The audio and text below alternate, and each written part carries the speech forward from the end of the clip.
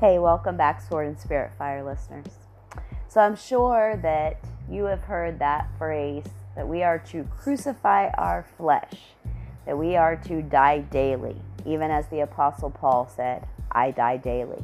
Pick up your cross and follow me, Jesus said. A cross is a symbol of suffering and death, a symbol of his own crucifixion. We too have a cross to pick up and carry if we are going to follow him, meaning that we should be able to show the place we died. We are to die daily as we follow him. In Colossians chapter 3, I've been spending a little time in Colossians, and in Colossians chapter 3 it says, in verse 2, let me start in verse 1. If then you were raised with Christ, seek those things which are above, where Christ is, sitting at the right hand of God. Okay, so that means that we are to seek heavenly things. If we were raised with Christ, meaning that we have understood the work of the cross and not just stopped at the crucifixion and burial and left him on the cross, so to speak, but we have come through the work of the cross and received the work of the cross, and we have been raised with Christ. We have come to a place of understanding resurrection power. Okay? If then you were raised with Christ, seek those things which are above, where Christ is, sitting at the right hand of God. Set your mind on things above, not on things of the earth. For you died, and your life is hidden with Christ in God. When Christ, who is our life, appears, then you also will appear with him in glory. Therefore, put to death your members which are on the earth. Okay, let me stop. Wait a minute. Okay, so if I was to read this in my natural man, in a carnal understanding, I would be thinking, what on earth? But because we have his seed in us, because we have his spirit in us, we understand that the Bible is supernatural.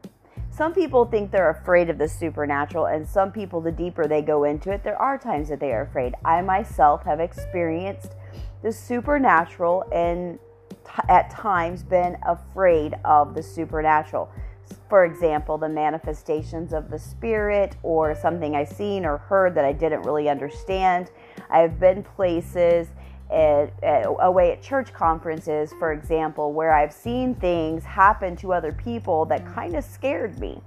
And the Lord has had to teach me to trust and to walk by faith and to learn how to tune into his Spirit and dig in his word to see what is true, what is false, what is real, what is pure, what is holy, what is righteous, those types of things. But when we read the Bible, we cannot just read it like it's just a story.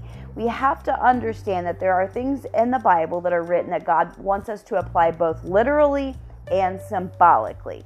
So this passage here, for example, when the Lord says, put to death your members which are on the earth, he's not telling us to kill ourselves in the sense of killing our natural man, to where in the sense that we would lose our life, but he is telling us metaphorically that we need to die to self. We need to die to our own selfish ambitions, and we need to die to the works of the flesh, the carnality of the flesh, and come alive to Christ, come alive in Christ, to Christ, and the things that are above. So we set our mind on the things above, meaning we set our mind on becoming like him, on beholding him, becoming like him in the things that he has created, the good things, the treasures, the hidden manna, the fruits of the Spirit.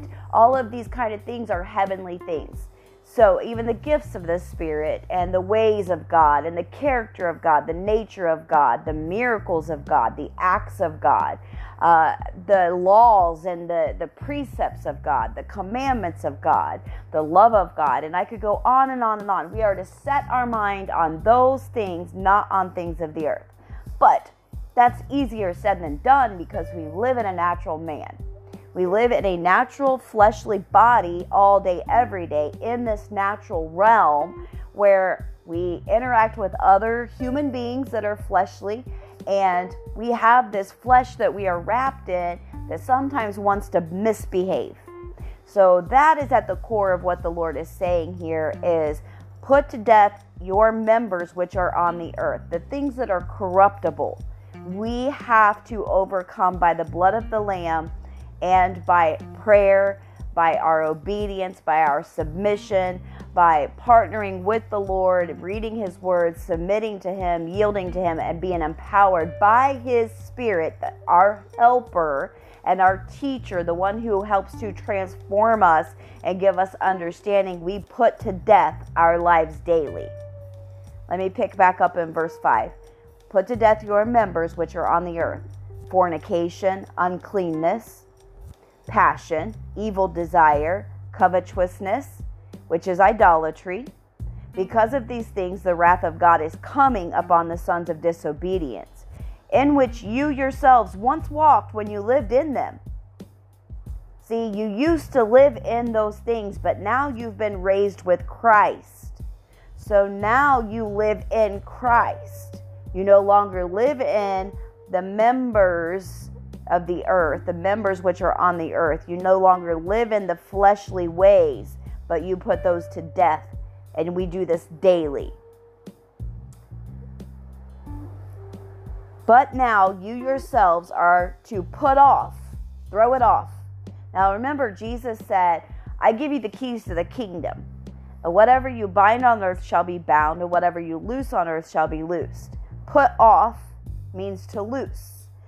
But now you yourselves are to put off all these things: anger, wrath, malice, blasphemy, filthy language out of your mouth. Do not lie to one another, since you have put off the old man with his deeds, and have put on. To bind, actually, one of the meanings means to put on. So one of the meanings for to loose means to put off, to unlock, to untie, to loose, to put off.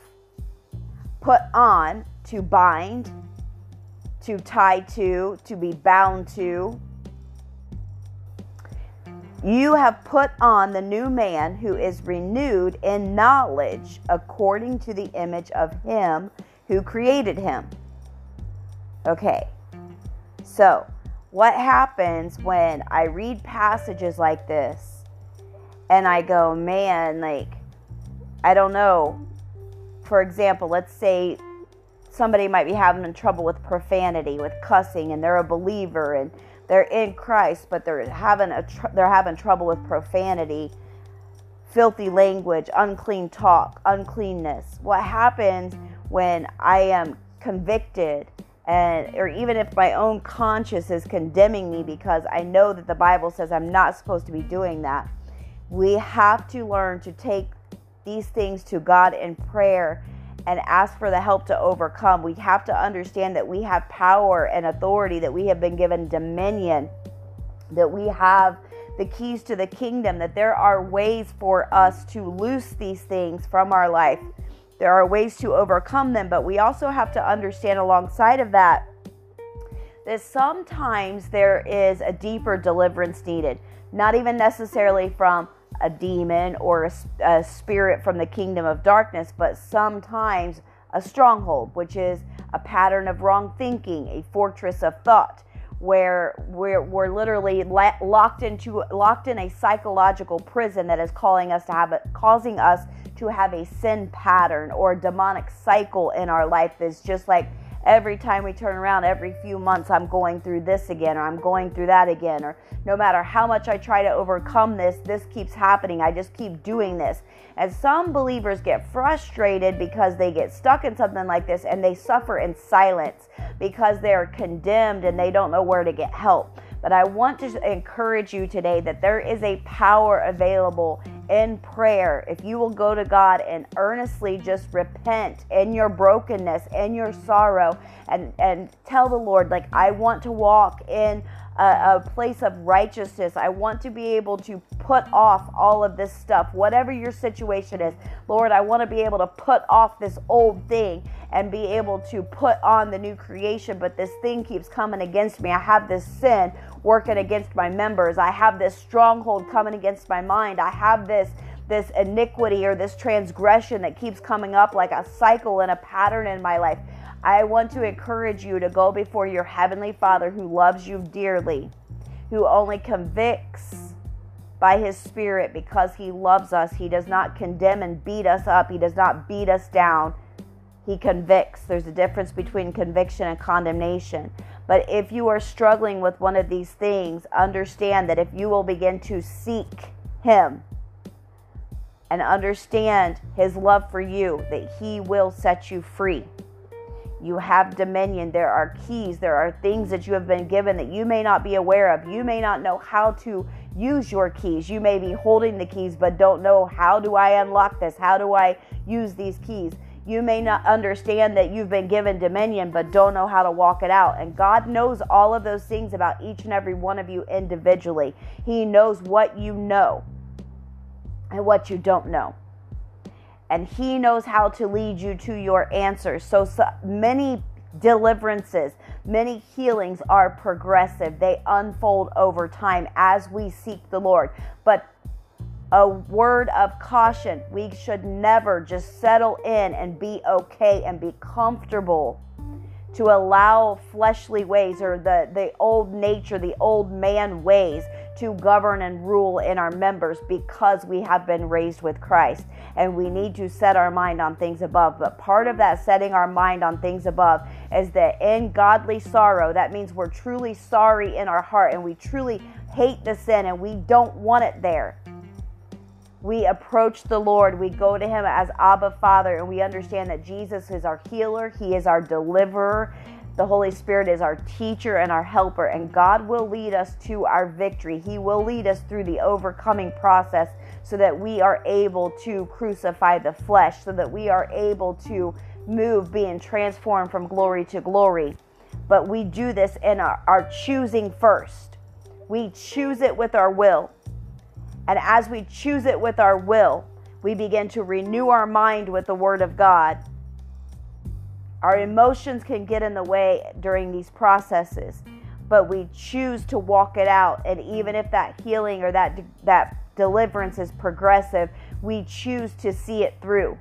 We choose to not just give up and get comfortable and complacent in any sin, with any sin in our life, because God does see. And there will come a point in time that it will become a big hindrance. There will come a point in time, even God says that His Spirit will only strive with man for so long. There are certain times when God says, okay, enough is enough. Like, you have had that idol long enough, or you've had that potty mouth long enough, that unclean habit has been there long enough. There comes a time when God will begin to deal with you, and He expects our submission and obedience. But He knows that we do not have the power to deliver ourselves. We do all of these things by the help of His Spirit, going to Him in prayer. He gives us the victory. He fights the battle for us, but we co-partner, cooperate with Him in all things as we walk out our salvation, each one working out their own salvation in fear and trembling before a holy God, knowing that He is our Father and He loves us like Abba Father, Papa, but at the same time He is sovereign and He is a holy God. And so I just be encouraged today, as we crucify the flesh, as we die daily, we pick up our cross and we follow Him. But there is still a process in the day-to-day. We do this, we choose this, it's done, it is finished, but we are walking it out in the process daily. And we are becoming more and more and more created in His image day to day to day, while we die to self, our selfish ambition, our selfish ways, our fleshly ways every day. Your latter glory shall be greater than the former. Your next stage, your next level, your next place in God is going to be greater than your last. Keep growing, keep pushing, keep hungering, keep pursuing. I'll be back with you soon. God bless.